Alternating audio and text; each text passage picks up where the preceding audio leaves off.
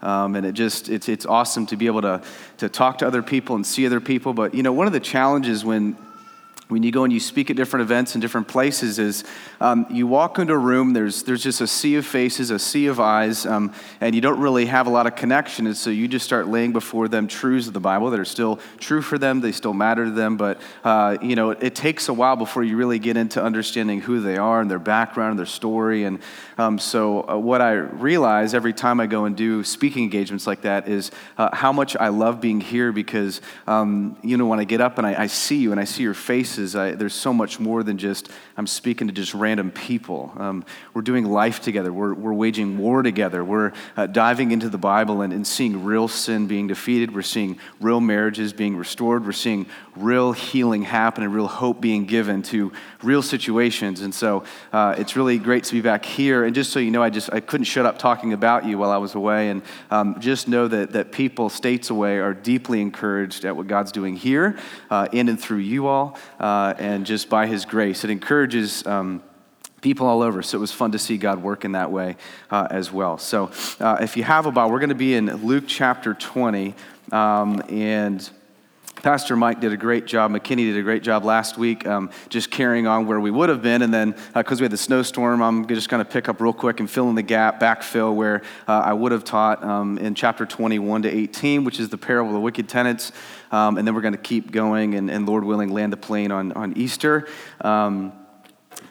So if you're new or visiting, just want to say it's awesome that you're here, awesome that you're gathering with us. If you're wondering what we do here, I want you to know that at its simplest point, this is just simply a worship service where we desire to worship the triune God of the Scriptures and namely and profoundly displayed through the incarnation of his Son, Jesus Christ. And so we worship this Jesus by singing. That's why we just sang some songs and that talk about this Jesus Christ and what he's done and who he is. And we celebrate him for those realities. We also worship Jesus by opening up this Bible and walking through the Bible and teaching the Bible and learning the Bible because the Bible is the only perfect thing that God has given us outside of his Son, and it perfects us as we read it and see it and enjoy it. We also love to give generously because God gave generously in himself, so we give if you're a member here or a regular attender in the small silver boxes in the back, and we also observe and worship Jesus by what's called the Lord's Supper. That's what these tables are up front. It's not just because we get hungry in the service, it's because it actually means something profound, that the crackers represent the body of Jesus that was broken for us, and the blood that was shed is the juice representative of the forgiveness of sin that we get nourished by and reminded of every week that we gather. And so we love to remember those things. And so we're thrilled you jumped in to join us. Hopefully God will allow the truth to land on your heart in a way that is fruitful and profitable. So we love Christian, non-Christian alike. We believe this truth transforms and heals and makes new in the good news of the gospel. So let me ask God to do a great work in us this morning and for the Holy Spirit to be kind. God, we're thankful that we get to gather as a people. Thankful that we are privileged to have the good news. And God, in a place, in a nation, in a time, in a history such as this, we consistently need not just good advice, we need really good news. So God, thank you that you've brought it to us and offered it to us in the person and work of Jesus Christ. And I pray that you would nourish us well in that this morning. I pray that we would have good examination of our hearts. I pray that Holy Spirit, you would do what only you can do, that you would open blind eyes, that you would alleviate deaf ears, that you would help hurting hearts to find health and remedy not in themselves, but in Jesus Christ. God, use this time for the advancement of your cause and your mission. In Jesus' name, amen. Amen. Luke chapter 20, just a small reminder just to kind of catch us back up to speed really quick. This is where Jesus is basically kind of rolling out of his kingship. What's happening is he is fully fixed to heading towards Jerusalem to demonstrate and fully fulfill that he is the king that he has been talking about since he was born of the Virgin Mary, and he's been doing his ministry, preaching, teaching, healing, casting out demons. He's been doing all of this while he's been going after the religious establishment, showing that their self-righteousness and their works and their merits, that's all built upon themselves for salvation, is not sufficient, because he's the one that came to bring salvation. He's the one that has been promised. He's the one that's been talked about. He's the one that has been prophesied about. He's the one who has been calling out from God since Genesis 3, saying, hey, my deliverer is going to come and make wrong what you messed up in the garden. And so Jesus comes, and you've got a lot of outcast people, a lot of low-life people that the religious establishment thinks they don't deserve grace, they don't deserve mercy. Jesus goes after them and shows that those who are keenly aware of their need for grace are those who find grace. Those who are keenly aware of their need for help and mercy in Jesus find it. And so as he's been doing this, he's been kind of protecting these people from the false accusations, the false doctrine, the heretical ways of the religious elite, and he's also been welcoming those who want to understand the true gospel of grace. And so he's been rolling in as he came in on the colt. Remember, he didn't come in on a white horse like a king would to bring about war. He came in to bring about peace through the blood of himself and the cross. So he came on a colt. This was prophesied hundreds of years before. And so he rides, and then he just lays waste to the temple because these people were using it for their own achievements, for their own fame, for their own promotion, not for the glory of God. And so there's a lot of reasons why these religious are going, well, hold on a second, like, who are you to come in and do this? And Jesus is just going to remind them, that's because I'm the king of the universe. I can do whatever I want. All this exists for me and my name and my fame. So when you laid waste to that, when you get involved in that in ways that are dishonoring to me, I'm going to go after you. And so here Jesus is going to continue to show us this understanding of authority, this understanding of him coming to demonstrate that he's not simply your co-pilot, right? Like, Jesus doesn't offer suggestions. Right? We learned a couple weeks ago that Jesus makes demands because he can, right? Because he's trying to lead you into fullness of life and ever-increasing joy. He's not doing it because he's trying to rob you or take from you. He's trying to actually advance himself in you, which grows more of himself in you, which gives you more joy and him more glory. And so he's after our hearts, and that's a good thing. So we're going to see the theme in our text this morning, verse 1 of chapter 20. Luke writes this: one day, as Jesus was teaching the people in the temple and preaching, this is after he told everybody to get out who was loitering and extorting the poor. As Jesus is teaching the people in the temple and preaching the gospel, the chief priests and scribes with the elders came up and said to him, "Tell us by what authority you do these things, or who is it that gave you this authority?" And Jesus answered them, I love this, "I will ask you a question. Now tell me, was the baptism of John..." Now you can just see him go, well, hold on a second, I asked you a question. But when God tells you, no, I'm going to ask you a question, well, I guess you have to answer it. So he says, "You tell me, was the baptism of John from heaven or from man?" And they discussed it with one another, saying, well, if we say from heaven, he'll say, why didn't you believe me?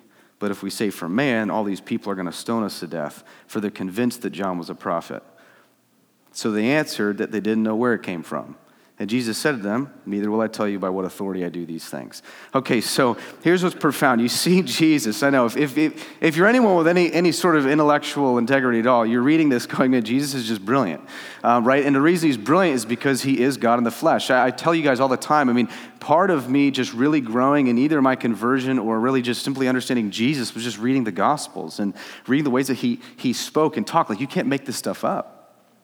And so here Jesus is here, and what you see Jesus doing consistently throughout his ministry, number one, is even days from the cross, he's preaching and teaching the gospel of Jesus Christ, the gospel of himself. Now, this is essential to Jesus' ministry. Like, this is absolutely necessary. Now, yes, Jesus fed the poor. Yes, Jesus loved people. Yes, Jesus did humanitarian social justice efforts, but it was never extracted from or untied to teaching and preaching the good news of the gospel of Jesus Christ. And so you got to understand, Jesus was primarily always about that. That's why we uphold the preaching and teaching ministry in the church. And that's why he always wanted people to know the realities of sin and salvation. This was always his primary mandate and message.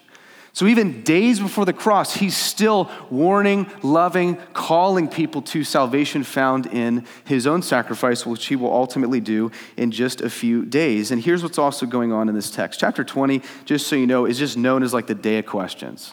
Most commentators and theologians just call it that. Here's why.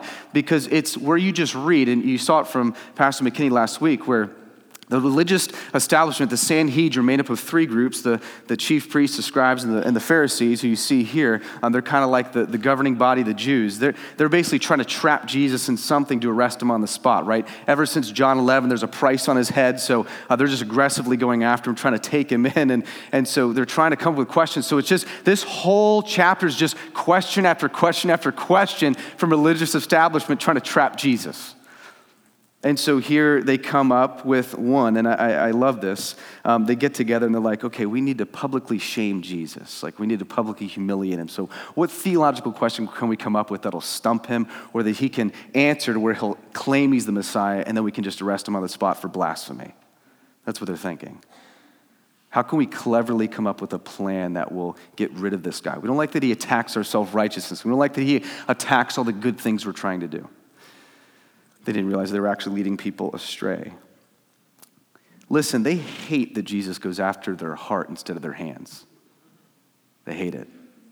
Because what can they do with their hands? Well, we do everything right. I mean, we worship right, we pray right, we give. I mean, we do all these things right. I mean, we act right morally on the outside. Our outside shell looks all good. And that's why I keep saying the God of the Bible is aggressively committed to going after your heart, not just your hands.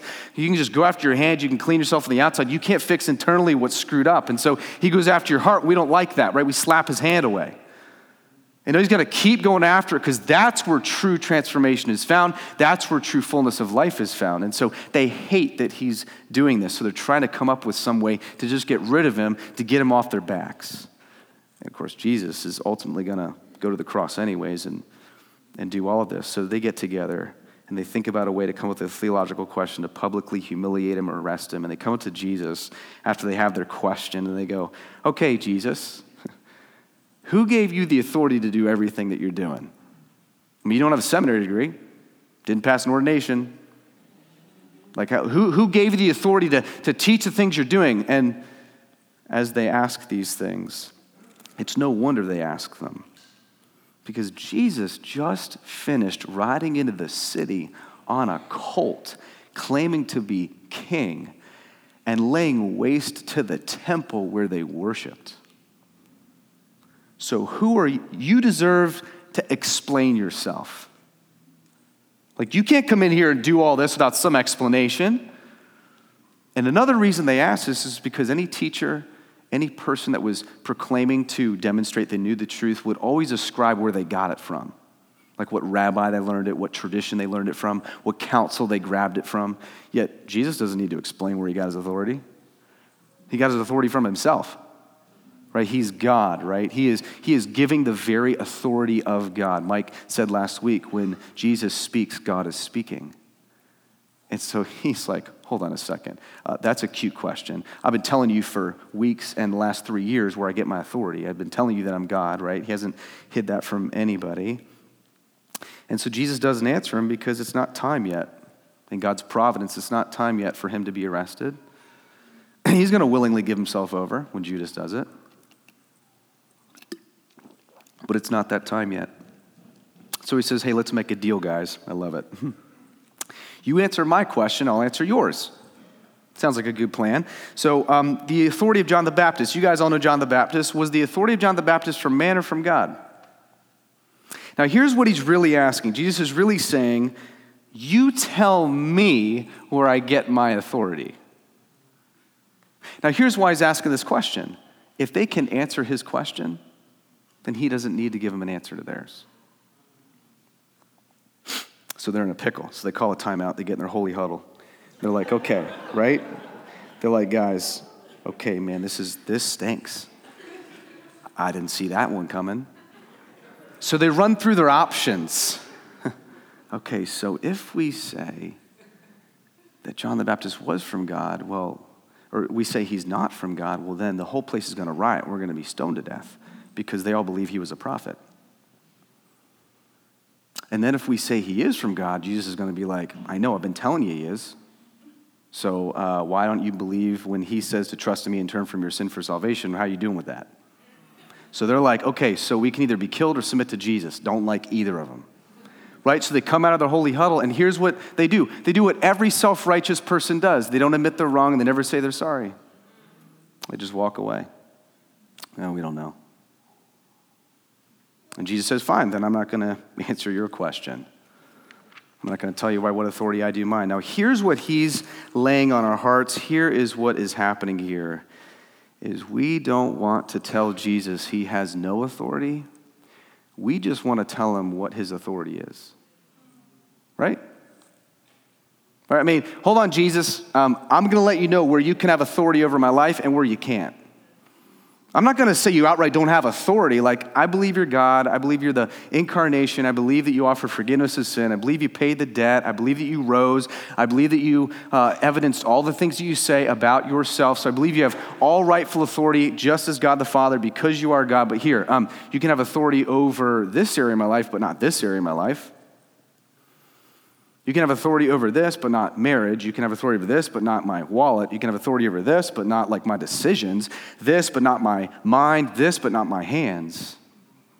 And you just start picking and choosing. And Jesus has consistently shown, no, there's no such thing as part-time followers when following me. Like, my authority is laid bare over all of your life. And he does that because he knows that's where deepest joy and life is found. If you only give Jesus half of the spaces that he demands authority, you're going to walk in some weird quasi-Christianity that doesn't exist and is bizarre and leaves you blame-shifting and frustrated and anger for eternity. Well, like when you start giving over to him every area of your life with the authority he rightfully demands and deserves, then he can wire you back, heal and restore all those places to operate in a way to where now you're walking in the true fullness of life. So it's weird when you say, Jesus, you can have this area, but Jesus, you can't have this area. Well, then he doesn't have authority. You're not giving him authority over your life.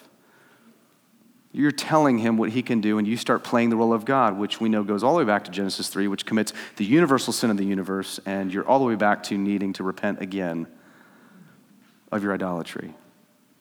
And so here he is just revealing to us these amazing, amazing things in that he demands and desires full authority. And so these people, he just exposes what they love more than him. They care more about their own reputation. They care more about their wealth. They care more about their power. They have no intention of submitting, confessing, repenting. That's why Jesus consistently repeats what John the Baptist says, hey, repent for forgiveness of sin. He's been consistently showing that repentance is what brings about salvation through the blood of his cross. Repentance, turning from sin, turning to this glorious Jesus who took the wrath of God for you, paid the debt for you in your stead, for you in your place, and says, here, you get my righteous life. I get to take your sinful life. The beautiful exchange happens, and you walk clean and free, and he gets all the dirt, and he does it because he's God and because he walked in human flesh, the fully obedient life he couldn't. It's amazing, right? But here's the thing. Here's what I've found historically. All these things that we do as a gathered body, community groups, discipleship, Bible studies, formations classes, like, if there's no confessing and repenting in those, like, I don't know what you're expecting to happen. Like, if you're not laying authority over to Jesus as you walk in those lanes, as you gather, you know what you're going to be? You're just going to be a lifelong attender. Like, that's all you're going to be. Like, otherwise, you're going to be constantly chasing a tail that you can't catch. Going, I don't know why there isn't any change. I don't know why anything's happening. I don't know why, Jesus isn't doing anything in my life, because there's no honest confessing of sin, repenting of ways you know that you're rebelling against the good God of the universe, where he's offering joys, laying before you generously, lovingly, exceedingly. Hey, walk in the peace of God. Walk in the kindness of God. You can take it right now. It's for your grabbing it. You say, I want my sin. I want to hold on to this. I want to hold on to this. And you refuse to confess that sin, find forgiveness of sin in Christ, and repent and turn from it and walk in newness of life. And you're going around going, man, this thing ain't working. And all of a sudden you find yourself 55, 65, 75, seeing no change, no evidence you're a Christian, going, what happened? Well, you never had any authority in your life to begin with. You never wanted him as your authority. You wanted him as your co-pilot to kind of sit down and offer you suggestions and help you out in life as you go. And here Jesus is revealing fullness of life happens when you take me in my fullest of authority. And it's been my experience, until you're willing to do that, until you're willing to admit that you chase, love, and serve other things more than him, you will constantly chase that tail that you will never grab hold of. And so Jesus is now going to just warn of his authority by giving a parable. By now, if you've been with us for any length of time, you're like, Is he done parables yet? I mean, he gives a parable now. He's ramping up the parables. Well, he loves doing them because they're just a story to illustrate and teach a theological truth or concept. So he's going to basically warn of his authority by telling a parable, verse 9. He began to tell the people this parable. Now he tells the parable to people, but he knows the Sanhedrin can hear him. This is intentional by Jesus. It's like when you want somebody to hear what you're saying, but you don't tell them directly. You just say it loud enough while they're nearby. Jesus can do it because it's always birthed out of righteousness. We don't always do it because it's usually birthed out of arrogance or something wicked in our hearts. But Jesus is doing it because he can. He's trying to get them to see the righteousness of himself. Verse 9, and he began to tell people this parable. A man planted a vineyard and let it out to tenants and went into another country for a long while. When the time came, he sent a servant to the tenants so they could give him some of the fruit of the vineyard. But the tenants beat him and sent him away empty-handed. And he sent another servant. And they also beat and treated him shamefully and sent him away empty-handed. They sent a third. This one they also wounded and cast out. Then the owner of the vineyard said, what shall I do? I'll send my beloved son. Perhaps they'll respect him. But when the tenants saw him, they said to themselves, this is the heir. Let's kill him so the inheritance can be all ours. And they threw him out of the vineyard and killed him. All right, there are a couple characters. I need you to understand who they are, right? First is you've got the owner who plants the vineyard and gives it to these tenants, says, hey, work this ground, be fruitful, pay me back my rent, I'll let you keep some of your work. And he sends servants to say, hey, tell me how they're doing, tell me how they're cultivating, and you bring back some of the fruit of their work, fruit of their labor. The owner of the vineyard is just representative of God. This speaks to all that is made is by God and ultimately for God. He gives generously, exceedingly, lovingly, for the joy and worship of his name so that we might bear spiritual fruit. We've been learning this parable, the 10 minas, right, a couple weeks ago. Hey, everything that you have is given by God for God. So the minas that you have is all to be used to steward towards the kingdom's cause, not towards your own. So the question is never, well, here, God, you can have this. It's all his. How much do you want me to hold on to, God? How much do I get to keep? So there's a stewardship issue here. The vineyard in context is the nation of Israel. And this is clear. There's a vine metaphor throughout the Old Testament. You can go to Isaiah 5 explicitly, 700 years prior, where God basically says, Israel, you're a fruitful vine that I tend to that you might bear spiritual fruit. You're in my vineyard. So he's speaking to Israel here. It's a symbol that he always gave to them. And this is really speaking to that they might get their life physically and spiritually from God so that as they're nourished by him, they might grow and bear fruit and advance the mission of his name so it might reach and grow to the ends of other nations and ultimately the ends of the earth. That's why he created and saved and called Israel, was so that, hey, so you guys can be a light of my glory to all the surrounding nations. So as they're all wicked, wandering in sin, they see me as the king, the God of your nation. They go, man, look at that God. Look at how glorious he is. That was the whole point. He wanted his glory to be shown through him calling and making a covenant with the people of Israel. So God is the Father who owns the vineyard, the nation of Israel in general, and the people of God in particular now are to be cultivated, fruitful people that are blessings to the nations of the earth. And then you have the wicked tenants. They're called tenants, but they're wicked. Now, this in context is the religious establishment. These are the Pharisees, the scribes, the priests, and this could be some of us. All right, and here's what they've been doing. They've been given this land to cultivate. They've been giving all that they've been given by God for ultimately the glory of God. And here's what they're doing. They're greedy, they're selfish, they're stingy, and they're using it for their own glory and fame and not the glory of God. They're using the temple for their own fame and not the glory of God. They're using their lives, right, for their own fame and glory, not the glory of God. So much so that they're teaching a system of salvation that is anti-gospel and not for the gospel of God. And so here they've cultivated an attitude of thievery, not gratitude. They're going, man, this is my land. This is my stuff. These are my possessions. God can't tell me what to do with this vineyard that he's given me, but it's God's vineyard and their life is his. Right? These are the people that go, man, God can't tell me what to do what I want. Man, this is my body. This is my income. This is my wallet. This is my house. These are my possessions, man. I earned it. I worked the wages. He gave you the energy to work your wages. He gave you the eyes to see in your job. He gave you the ears to hear in your job. He gave you the heart that still beats to work in your job. He gave you the air that you have to breathe to do your job. So really, you're existing off of him saying you still can. Right? So everything you have, all that you do is really sustained by the God of the universe and for the God of the universe and his glory and his worship. And so the moment we say, no, I deserve this, I demand this, I need to have this, God's going, okay, hold on, let's do some retracting here. And so we're seeing right in this parable that this is exactly how they're operating. And then you have the servants, and this is so important. The servants are representative of the prophets of God.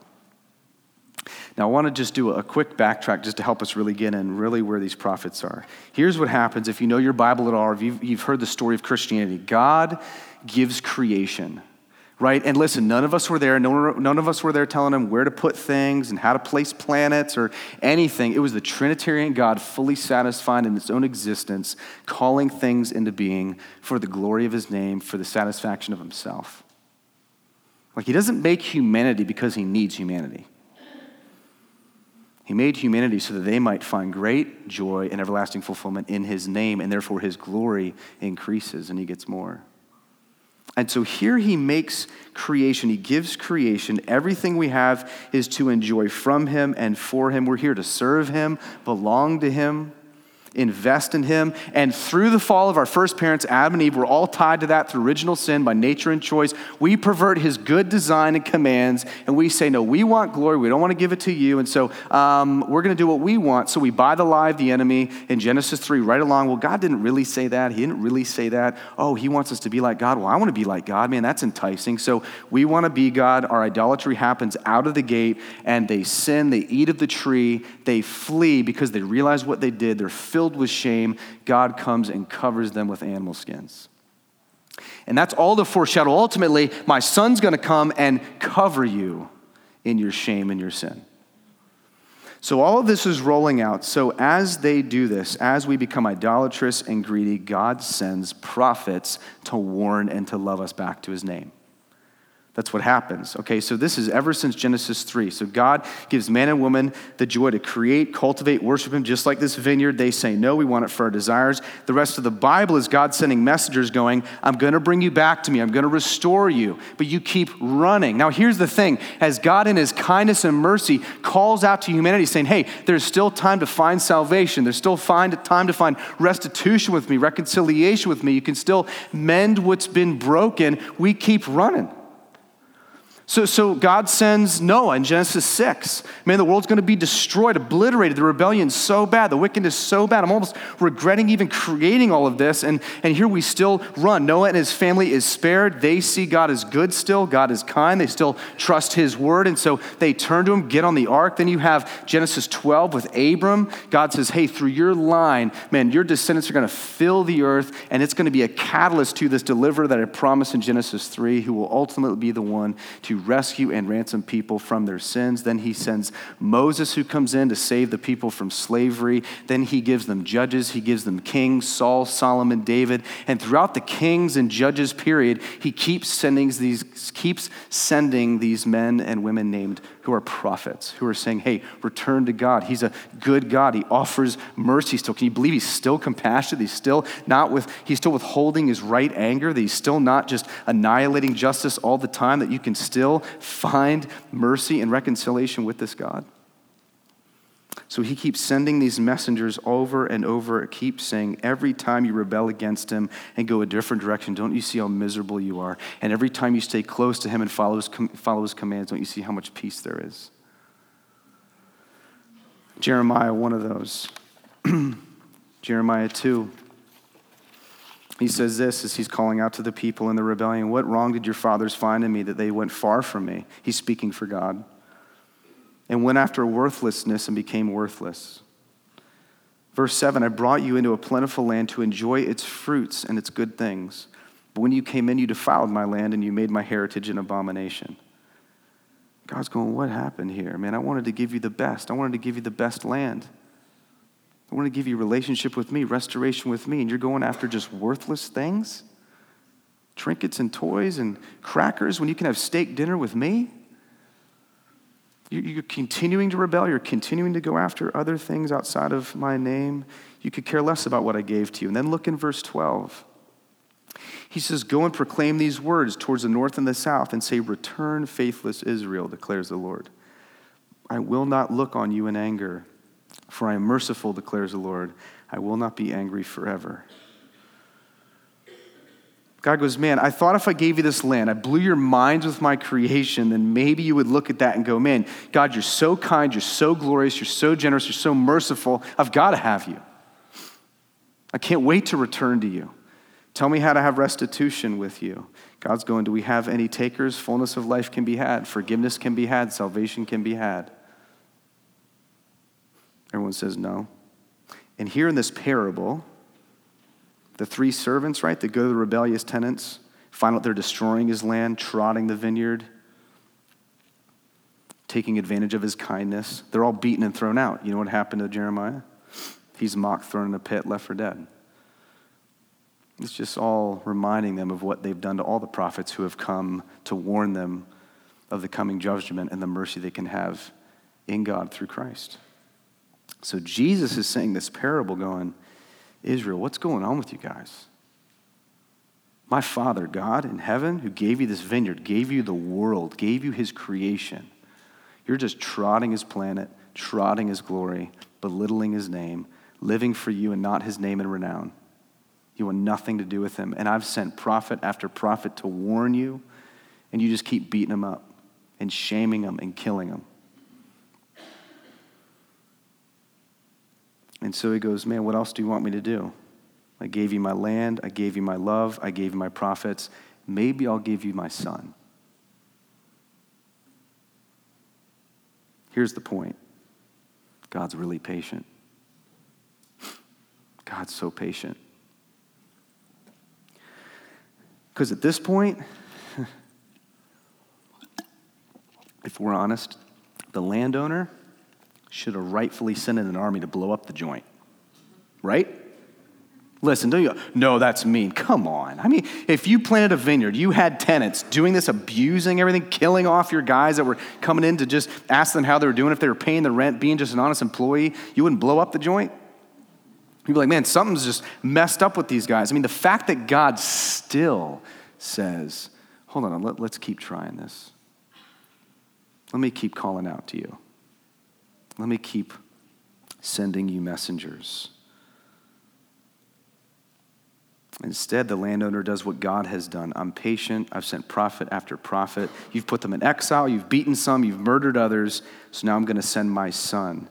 And he comes in human flesh, right, to the tenants of the earth who've trotted his vineyard, belittled his glory, and the innocent and righteous ones, the only ones that exist, come to seek and serve the guilty, just like in this parable.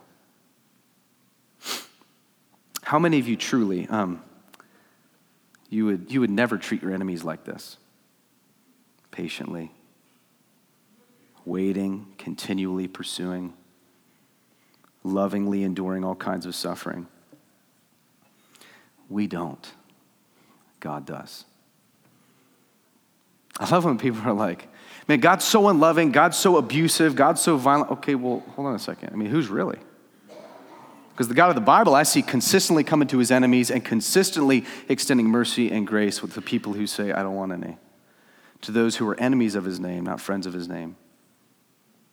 And God continually lays before us time after time after time openings for us to turn to his waiting grace. This is him engaging you. For some of you, honestly, this might be why you're here this morning.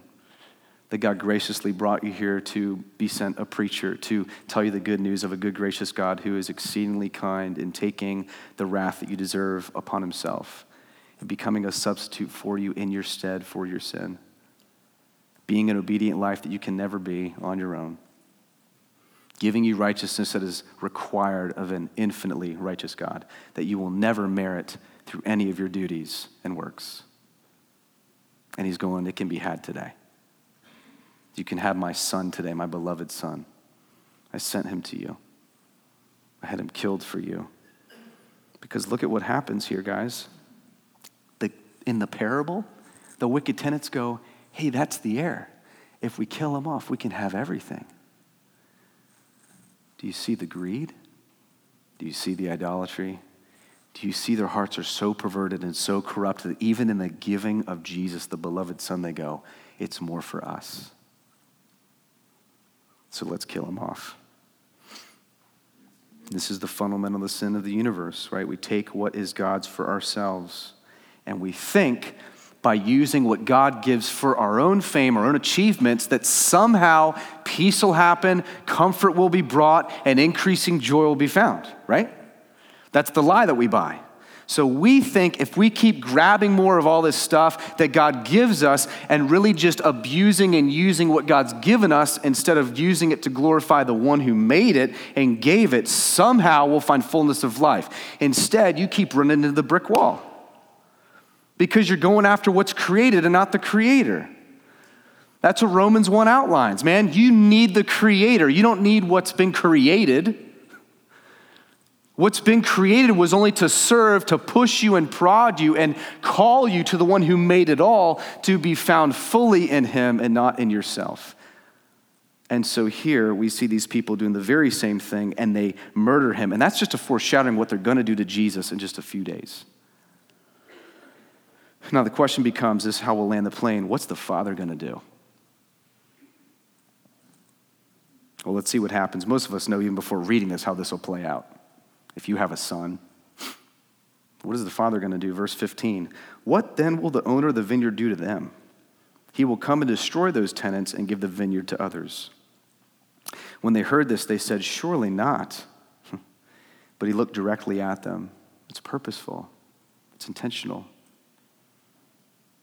What then is this that is written? The stone that the builders rejected has become the cornerstone. Everyone who falls on that stone will be broken to pieces, and when it falls on anyone, it will crush him. Jesus is like, hey, the doom for you, Israel, is the place you should have occupied, is going to be given to those who want it. Like I offered you my land, I offered you the prophets, I offered you my own son, and you just keep rejecting him. And you're ultimately going to kill him. The kindness of God, forgiveness of God, salvation of God, it's going to be given to those who want it. You reject Jesus, you reject God. You reject Jesus, you reject salvation. You reject Jesus, you reject forgiveness. Jesus is continuing to roll out this warning that you want everything else but me.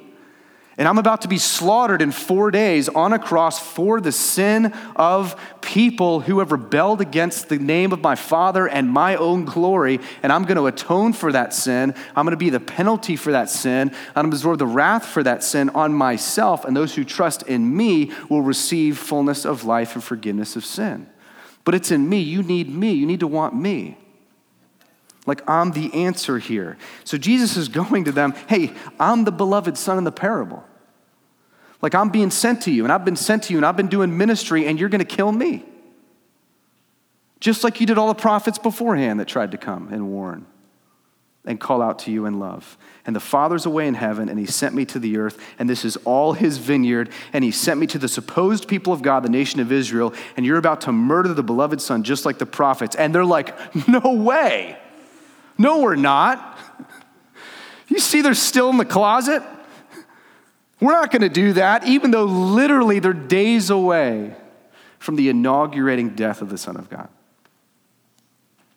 They're going, no, we would never do that. And that's why Jesus just quotes Psalm 118. It's like, this is how it's going to be. Don't you remember 1,000 years ago when it was written that the builders rejected the chief cornerstone? The cornerstone's me. I'm what you build your life upon. I'm where everything starts. I'm the beginning and the end, and you've always rejected me.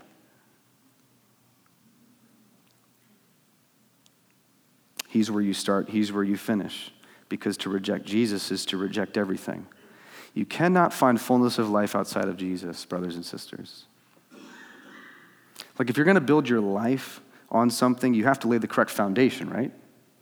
And you always start with a cornerstone. That's the most important thing in any project. It's got to be firm. It's got to be perfect. It's got to fit perfectly, right? To make the rest of the foundation firm and the rest of the house sturdy.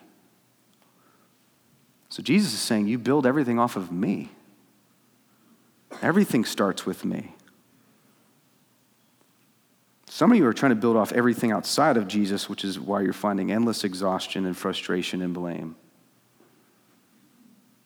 When you build off of what the Creator made and not upon the Creator itself, it falls apart. Yet this is what postmodernism does, right? The philosophers, the historians, the sociologists, the physiologists. He doesn't fit it as the cornerstone. Like, he doesn't fit all the religions because he's a homeless guy who's like 30 who makes crazy claims like, I'm the way, the truth, and the life. I'm the resurrection and the life. Jesus says, I fit perfectly. I came as a humble servant to seek and save those who were lost. Yes, I am fully king, and I will demonstrate my kingship whenever I want. And I came humbly to rescue and ransom sinners who would find repentance and faith in me. And one day, yes, I'll absolutely return. And I hope when I return, I'm not the rock that crushes you instead of restores you. Because you can take the cornerstone now. You can take him as your forgiveness now. You can take him as your salvation now. You can have Jesus as your cornerstone now. What a wonderful invitation. Some of you want a great marriage, right? You have to start with Jesus and then build off of that. If he's not central, then you're not going to get anywhere. You might survive, you might last, but it won't have fullness of joy, fullness of meaning, fullness of purpose. When you start seeing that Jesus is the one who demonstrated the most beautiful act of covenant-keeping love for his spouse, which is the church, and that is a model and a picture and a glory of how our relationships and marriage work and act, all of a sudden the waters you're swimming in are much deeper, much more profound, and much more meaningful. Some of you guys want peace. Well, you need to start with Jesus and then work from there. I mean, he, by nature, is peace. And he established the primary peace necessary for our souls, which is peace with God, through shedding his blood on that cross. See, that's why I talked to a lot of students this past weekend. And it was such an interesting conversation because I was encouraging them, and the promise that Jesus gives you is Jesus. Like Jesus does not promise that he will fix everything you don't like. His promise is he gives you something better than all of those things, which is himself. To walk through those things and through the suffering and through the ache into glory that's coming, where absolutely every injustice, every act of insanity, every act of aggression, every angst, every pain, every frailty will be pushed back, and peace will reign permanently with God for all of eternity, where he wipes every tear from your eye. But until that time, you have him. That's his promise. And so all the time we'll go, well, what do I get for following Jesus? You get Jesus. Yeah, I know that. I know I get forgiveness of sin, and I get co-heirship with Jesus. I get to inherit all that he has, and I get his literal peace and his comfort and his guidance. I have the literal Son of God, the creator of all things, that indwells me as his Holy Spirit. He literally walks with me. It's the counselor given to me to actually coach me, and like a marathon runner to show me where to go and show me how to step, to protect me from sin, protect me from danger, to protect me from destruction, all the while trying to give to me exceedingly generously and lovingly. And they go, yeah, I know all that, but what else? I don't really know. I don't know what else you're looking for. He gives you everything in giving you himself. So to have Christ is to have everything, right? To not have Christ is to have nothing. So we must build all that we do off of Jesus. He must be the cornerstone, right? Otherwise everything breaks down, everything gets destroyed. And that's why Jesus gives this loving warning at the end. If you don't see me as the sin-forgiving, righteous-crediting cornerstone, then I become a different type of rock to you, one that falls on you and ultimately crushes you. And that's language that echoes that of hell. Eternal suffering, eternal torment. And so Jesus' question to these religious elite and people is the same one to us today. What will you do with the beloved Son? It's a simple question, right? What will you do with Jesus? He has been sent to you. He's been sent to us already, and he will be sent again. And when he's sent a second time, it will be to judge the living and the dead. And those who have put their full weight and worth and trust upon what he has done, and bank their salvation and their security and forgiveness of sin in all that Jesus has, and decided to worship his name and repent of that sin and demonstrate that they are doing that by turning from sin and pursuing Christ.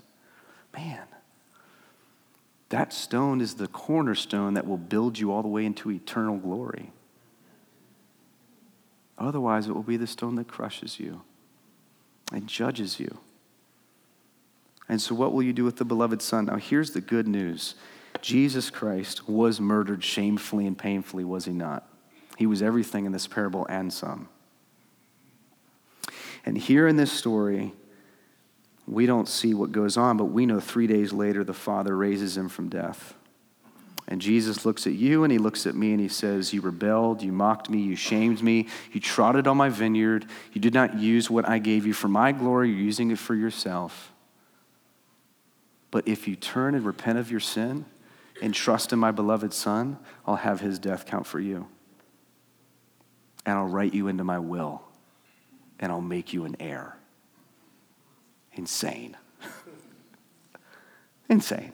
And that's the good news of the gospel that we come together to celebrate every week.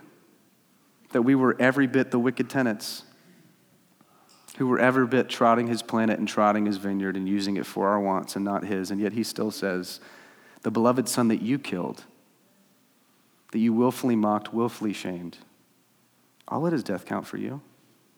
And I'll write you into my will. And I'll have it count for your sin. And I'll have it count for your mocking. Is God not patient that he has us sitting here today, hearing this wonderful good news, that we can turn and have Jesus today? Here's why this is so important. I think a lot of us have read a lot of books, a lot of resources.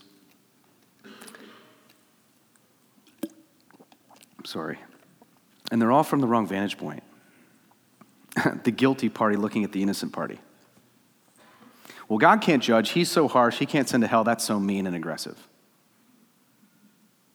Hold on a second.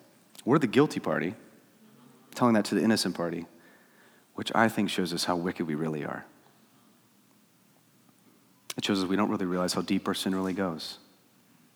We don't realize how infinitely perfect he really is and how holy his name really has. And so here we are learning that Jesus is the good, gracious redemption for us. If you're not a Christian, and Jesus' loving, gracious invitation to you is take him as the cornerstone. Trust him this morning. And he will not be the one that crushes you eternally. Those of us who are Christians, this gives us reason to take honest stock of our soul, right? There are aspects of our life where Jesus is not the cornerstone, where I'm really building out just like the wicked tenant. He's laid before you all that you have and all that you are for his glory and for his renown, for fullness of life. See, this is the beauty of repentance. Jesus wired repentance and designed it in such a way that it leads to ever-increasing joy and ever-increasing glory to God. Because as you repent and turn from sin, you experience more freedom from sin, freedom from enslavement, more peace, more comfort, more everlasting joy, and God still gets the applause because he's the one who's doing it. And so what are the things that God is calling you to repent of this morning? What are the ways that you're just not giving him authority? Maybe you're not giving him authority in your marriage. You're not giving him authority in your finances. You're not giving him authority in your work, in your career, in your situation. You're not giving him authority in your anxiety. You're not giving him authority in your fear. You're not giving him authority where? Because he rules and reigns in that, and he wants to be the authority in that, to free you from the enslavement of that. Because when you try to be your own God in any of those spaces, it does not work out well. And those things become increasingly worse. Fear grows, anxiety debilitates, peace dissipates, marriage crumbles. So let's ask God for the restorative power. I know we're busy men and women by default. We live in human history. That's what we love, providing a few moments to just create space. So we're going to give ourselves just a few moments before we come to the tables to do some examination, ask God to do a work in us, to repent where we need to repent, ask for grace where we need grace. Maybe some of you, this is all brand new to you. This is a lot for you to take in. Maybe it's simply, God, I'm hearing a lot of things. I'm trying to orchestrate all of this and understand all these things. Would you just speak to me clearly in this moment? God, would you show me and help me to clearly understand sin and the righteousness of Jesus and what it means to repent of that sin and take you as my Lord, take you as my Savior.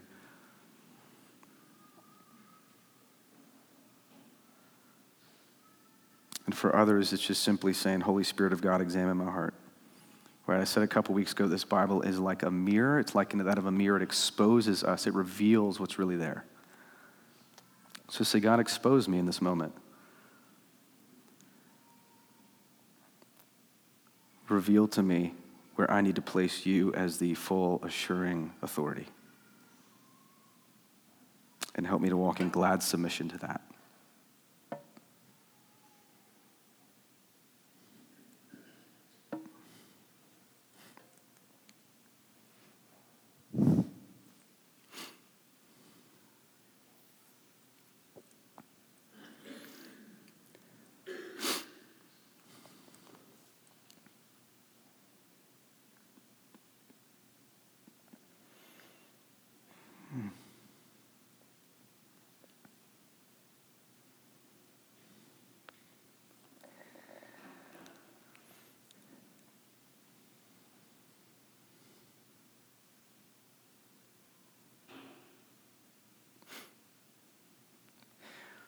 Jesus, we appeal to your Holy Spirit to do only the things that it can do.